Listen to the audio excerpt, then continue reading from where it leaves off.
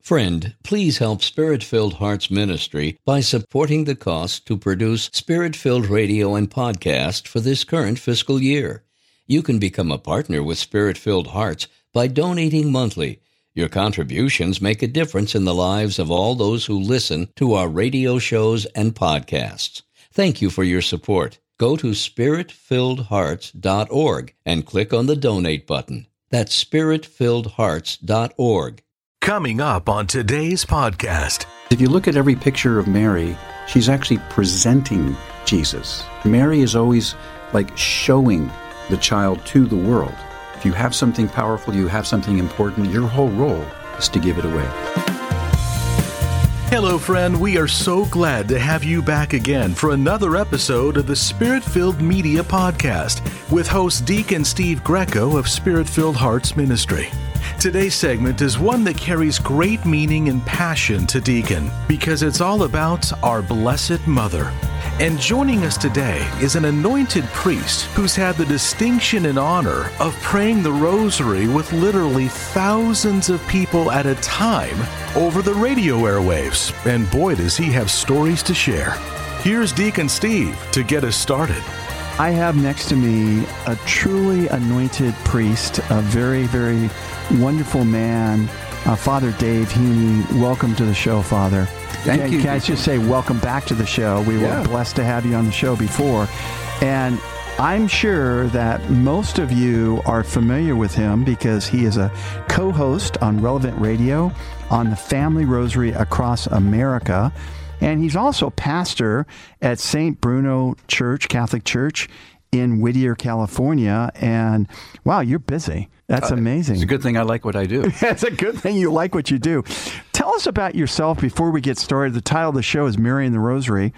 But tell us about growing up and becoming a priest and how the Blessed Mother figured in all of that. I was born in New Jersey.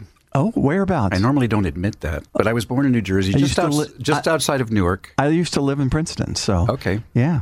And then when I was 9 years old, my family moved to Ventura County, to the town of Thousand Oaks. Okay.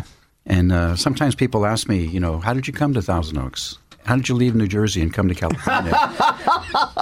And I'll say very simply, my folks said, get in the car. Exactly. And so we came. I was 9 years old when I came to Thousand Oaks. It was a beautiful country village, nice small town. It was kind of a Huckleberry Finn childhood. And I remember very tellingly, during the week, those were the days when school was out. Basically, your folks said, go out and play, right? And so my brother and I and our friends would drive around or ride our bikes around. And there came that moment when on a Sunday, when I said I didn't want to go to Mass. I was a young kid, and my parents said something very wise to me. They said, "You've had all week to yourself. This is 1 hour that you give back to God." Amen. Well, that had a big impact on me because I began to recognize Mass as a place where I gave something.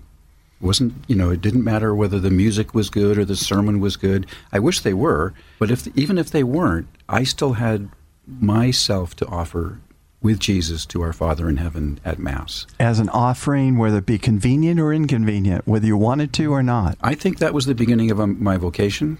Wow. And, one thing led to another, and I went to the seminary, and I was in with a great class of people, many of them here in the Orange Diocese, and was ordained in 1978. So I'm 41. I'm in my 41st year. Oh, congratulations. Praise the Lord. That is fantastic. I have enjoyed every single assignment I've had, and amazingly, in 2002, I returned to Thousand Oaks as the pastor of my hometown. Oh, what church was that? St. Paschal Beilan. Oh, interesting. But now you're in Whittier. Now I'm at St. Bruno in Whittier for about 3.5 years. That is fantastic. Great place. How did you get involved in radio? It's simple. One of my closest friends was a guy named Joe Sikora. He's a marriage and family child counselor. And he was on the radio when it was the Immaculate Heart Radio Network back a number of years ago. And he would occasionally ask me to join him, and I would be on the phone with him, and we would talk about different psychological issues because we have the same degree. We both have a marriage and family therapy degree. He from Antioch and me from the University of Southern California. Okay. Go Trojans. So I was familiar with the radio, and then Archbishop Gomez called me, and he just said, he has kind of a short speaking style, and he just said, "Do this." Yeah, pretty much. His literally sentence was, "I want you on the radio." Wow. I want you on the radio. You have a great voice for the radio. So I connected with the radio, and we talked about things, and then I suggested that I get on with my friend Joe Sikora, since we'd already been working together. We did that for a year and a half, and then Father Rocky, the president of Relevant Radio, came up with a brand new idea, brilliant idea, to have a radio rosary live. I think the things that were really unique about it was that it was live. It would be two people responding to each other, and people could call in from anywhere in the country with their intentions. So in between the decades, people would call in and say, I'd like to pray for my wife who's sick, my husband who is this, my child or that. And then we listen to those intentions, and then we include them as our prayer intention for the next decade. So it's called the Family Rosary Across America, and it's live, and you can call in with your intentions. And that was the genius of Father Rocky, to have that. He wanted to have it at that 5 o'clock time, here in L.A. especially, so that when people are commuting to go back home from work, it would be kind of a retreat that they could have in the car before they, from kind of the busyness of work and the challenges of home, they would have this quiet, prayerful, spiritual time in the car praying the rosary. So many people don't understand the power of the rosary, the value of the rosary. My brothers and sisters, we are so blessed to have Father Dave Heaney on, who is the co-host of the Relevant Radio show, Family Rosary Across America. The power of the rosary changes lives. It brings us closer to Jesus. The power of the rosary, I believe, is involved in healing of families, healing of marriages, getting us closer to Jesus. The Blessed Mother is allowing this prayer to really transform us. Your thoughts on that? I hear that actually in the callers who call in. I can actually hear the emotion in their voice as they call in. They suddenly recognize that they are now part of a large community across America as they're giving their intention. They pray their intention so earnestly. I would like everyone to pray for my friend, my parent, my child who has this. And they really truly believe, that have that sense that this prayer is going to be powerful, because our favorite caller is the caller who calls in and says, I called in 2 weeks ago for this intention, and I'm just calling in to let you know that it happened, and I'm calling in thanksgiving. A praise report, which happens so frequently, my brothers and sisters, is that God is there to bless us. Tell us about your relationship with the Blessed Mother, because I grew up and my grandmother prayed the rosary. My mother didn't, my father didn't, and I never prayed the rosary until my kids were teenagers. I went to church one day during the week, and nobody was in the church, and I was just praying, and the Lord said, pray a decade of the rosary every single day for every member of your family. It was only over 30 years ago. I pray now 3 rosaries a day. But before then, I had no relationship with the Blessed Mother. Tell us about your relationship with the Blessed Mother. It's more, I wouldn't say it's very devotional, it's very biblical. But actually it began with a statement from one of my professors in the seminary, 45 years ago. And he talked about art, artistic representations of Mary, especially with Mary and the baby Jesus. And he compared the way a mother normally carries a baby, which is usually cradled in their arms and in such a way that the baby is gazing at the mother's face, kind of holding it close. He says, if you look at every picture of Mary, she's actually presenting Jesus. That is fantastic. We're on the radio here, so I can't show you a picture, but Mary is always like showing the child to the world. And really that's the beautiful kind of image that Mary has, is she's the one who presents. She was the Theotokos, she was the mother of God, the Christ bearer. And she presents. So I've always remembered that, and every time I see these images of Mary and the child Jesus, it's always in that way. So I've always been kind of grateful for that sense of Mary as the one who is giving this person to the world. You have something powerful, you have something important. If you have something powerful, you have something important. Your whole role is to give it away. It's interesting because in my living room, I have this famous 19th century French picture of Mary surrounded by angels holding the baby Jesus. Just like that. Yeah. Just like that. Exactly what you just said. It never really occurred to me that she was actually presenting Jesus to us. Jesus with a big smile on his face. But bottom line is this, my brothers and sisters, is that the Blessed Mother, as St. Louis de Montfort said, is the fastest way to sainthood. It gets us closer to Jesus. As she says to us in the 2nd chapter of John at Cana, listen to him, right? Listen to him. And I think it's really powerful when you combine the last statement that she makes in the Scriptures with her first statement. There is a scriptural theme that says the first time someone speaks and the last time someone speaks is kind of a summary of their life. So the first time that Mary speaks, do you remember what it is? It's when the angel Gabriel comes and says, guess what? After centuries of waiting, it's all going to be on you. You are going to be the mother of God. And Mary, her first statement is a question. How can this be? How can this be? Now that I got it right. You I did got it. one right. Okay. A star. Okay. That had a big impact on me because my dad was a scientist. So I grew up with science. I grew up with questions. Why does this happen? Why does this happen? How has this come about? And so when I realized that Mary's first entrance onto the scene is asking a question, she is giving honor to anyone who's ever had a question about anything. And so her first statement is a question, and her last statement is, at the wedding feast of Cana, like you said, do whatever he tells you. So if you wake up in the morning and you say, how can this be? What am I going to do today? How am I going to get through this day? You want to end the day by quoting Mary again, by saying, I did whatever Jesus told me. I followed him. So again, the first time that Mary speaks, the last time, point always powerful. To powerful. Lord. The other, there's so many things that are powerful in the Magnificat, but one of the most important verses for me is when the Blessed Mother says, I'm the handmaid of the Lord. Tell us about a handmaid. A handmaid was this indentured servant that was always close to that master of the house, correct? Well, look at all these phrases that she says in the Magnificat. I mean, this is the person who is steeped in Jewish history and faith and scriptures and the Torah and all that. So this is a person who understood her Jewish history very well. And then how many people have an angel show up at their house? Exactly. Right? And then how many people have an angel to say, guess what? This event that the Jewish people have been waiting for centuries is all going to be on you. You are going to be the mother of the Savior. And what is Mary's entire response? I am a servant. I'm a handmaid. I'm lowly. It never goes to her head. And she says yes. And we have a saying, thank you for your yes. Yeah. Thank you for your yes, Father. What a lot of people don't realize is Mary could have said no.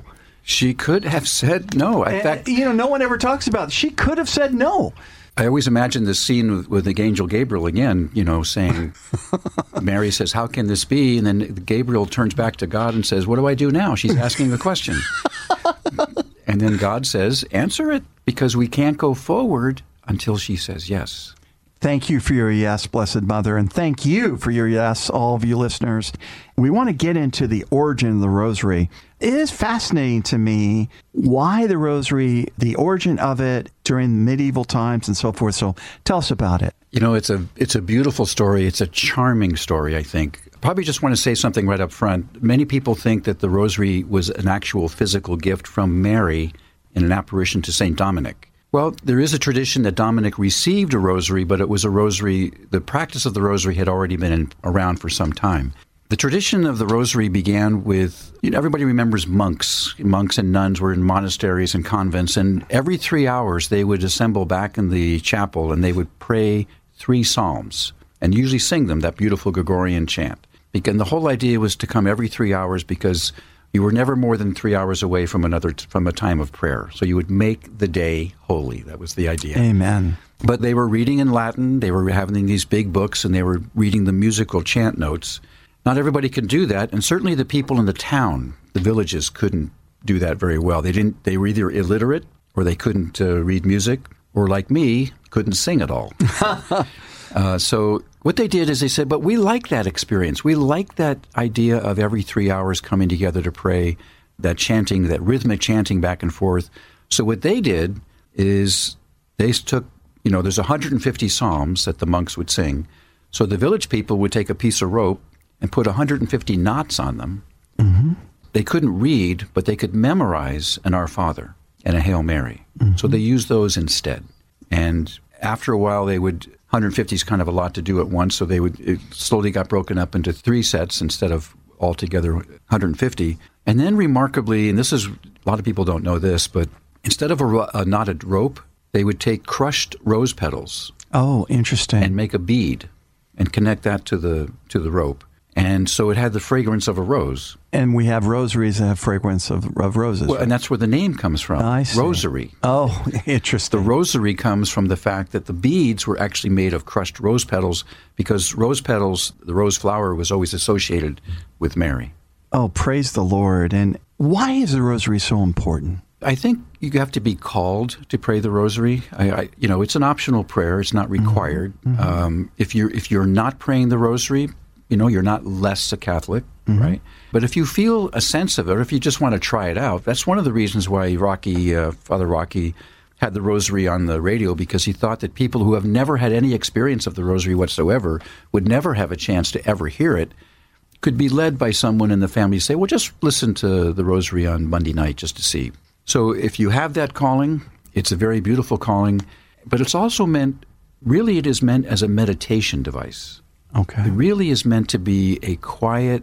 See, if you're doing something repetitive, it kind of occupies the surface thoughts of your mind, mm-hmm. so that your mind is then free to think of deeper things. You know how people will say, I come up with my best insights when I'm driving. Right. Because why is that? Or if I'm walking. Mm-hmm. If I'm driving or walking, these are repetitive actions that you're not really thinking about. Your surface mind is, telling you to turn right or turn left. And then your mind can go deeper into and get deeper insights. So that's what the rosary does. You're occupied by Hail Marys and Our Fathers that you can just do them by rote. Then you're freer to think of deeper ideas. That's where the mysteries come in. They were developed by a Carthusian monk, Dominic of Prussia. Interestingly enough, I met St. Bruno. St. Bruno was the founder of the Carthusians. Interesting. Remarkable coincidence. God puts everything together. There you go. And the Carthusians are a contemplative order. That's what they do, is they contemplate Scripture and our faith.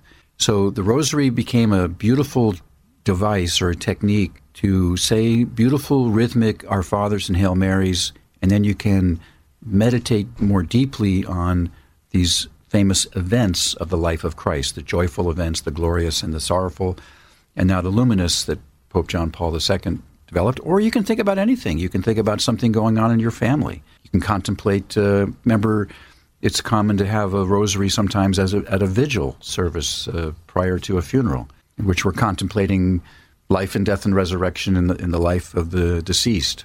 It's a way of spending some time in contemplation for the whole purpose of having a deeper faith and growing in it and maybe discovering new insights. Would you agree with me that if you truly don't have a calling for the rosary but want to, and you pray and ask the Lord for that gift of having this desire to pray the rosary or learning how to pray the rosary in a way that's really devotional, that God will give you that gift? I would hope so. I'm not going to speak for God. Yes. I'm not going to predict what he will do for one person or the other. But I hope he would, because, actually, I think that's been happening, because I think in the 60s and 70s, I was in the seminary during that time, and the rosary was really pretty much on the way out. Mm-hmm. Very few people prayed the rosary. It was kind of associated with pre-Vatican II church and whatnot. Right.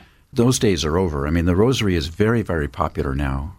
I see it amongst young people, people of all ages. Look at the popularity of the family rosary across America. It's going well. So God has his seasons, and, we sometimes might have said, well, we're not going to do that anymore.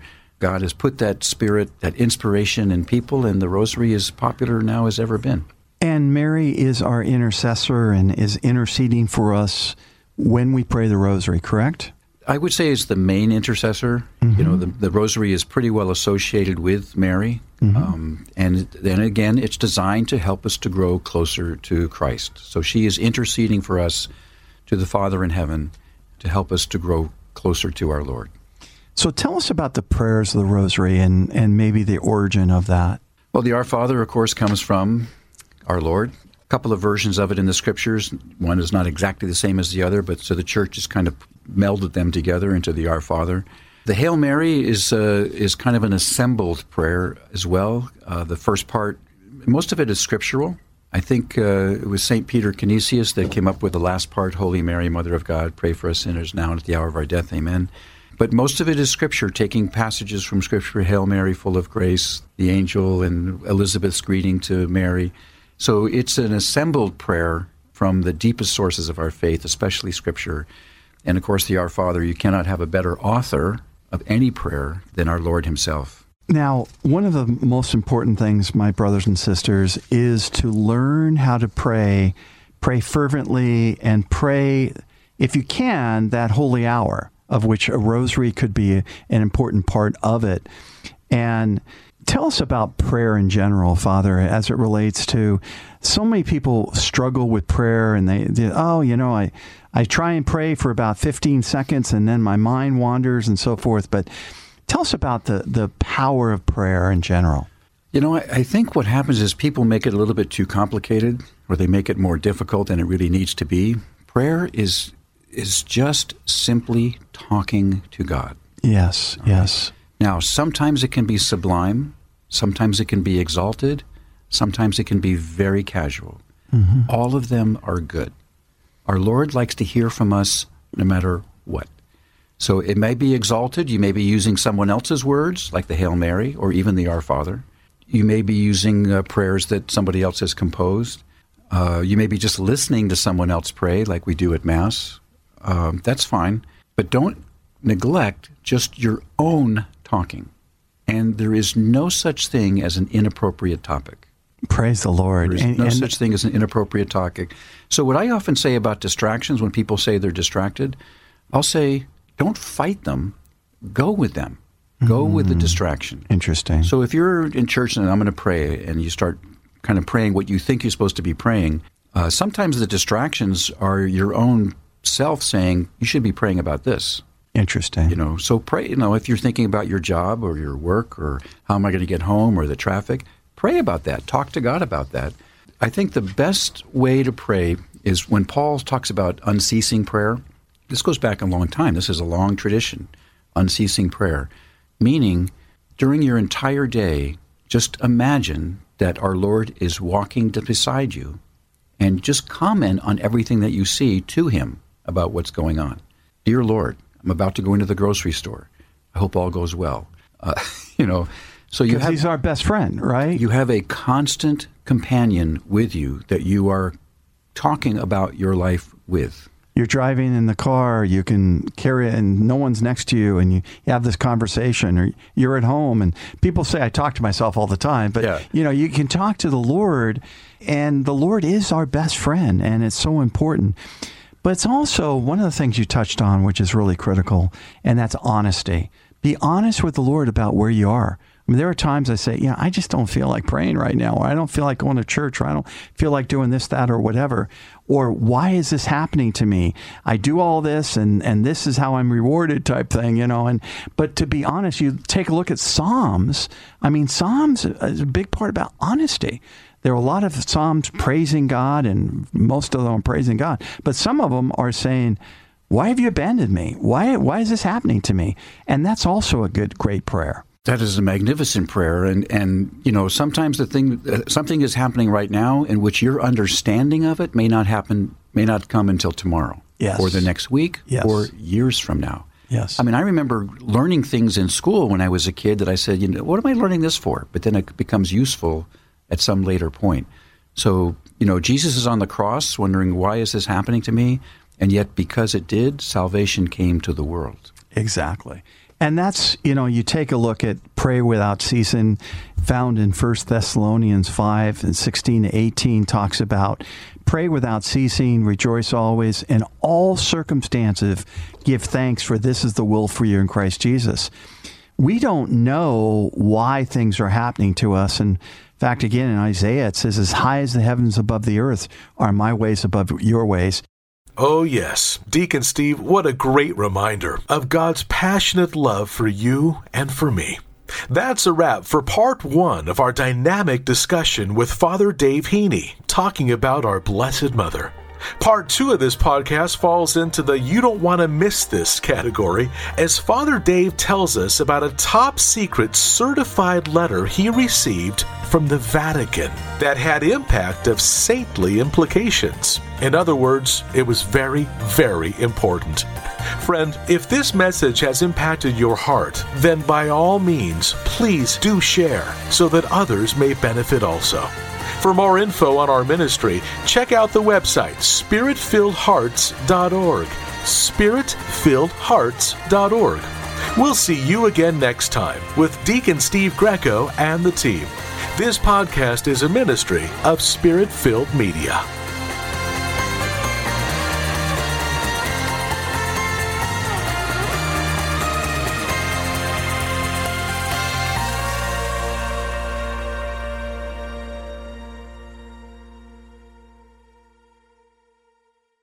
If you're enjoying these podcasts, please consider supporting Spirit-Filled Hearts Ministry with a one-time or monthly gift.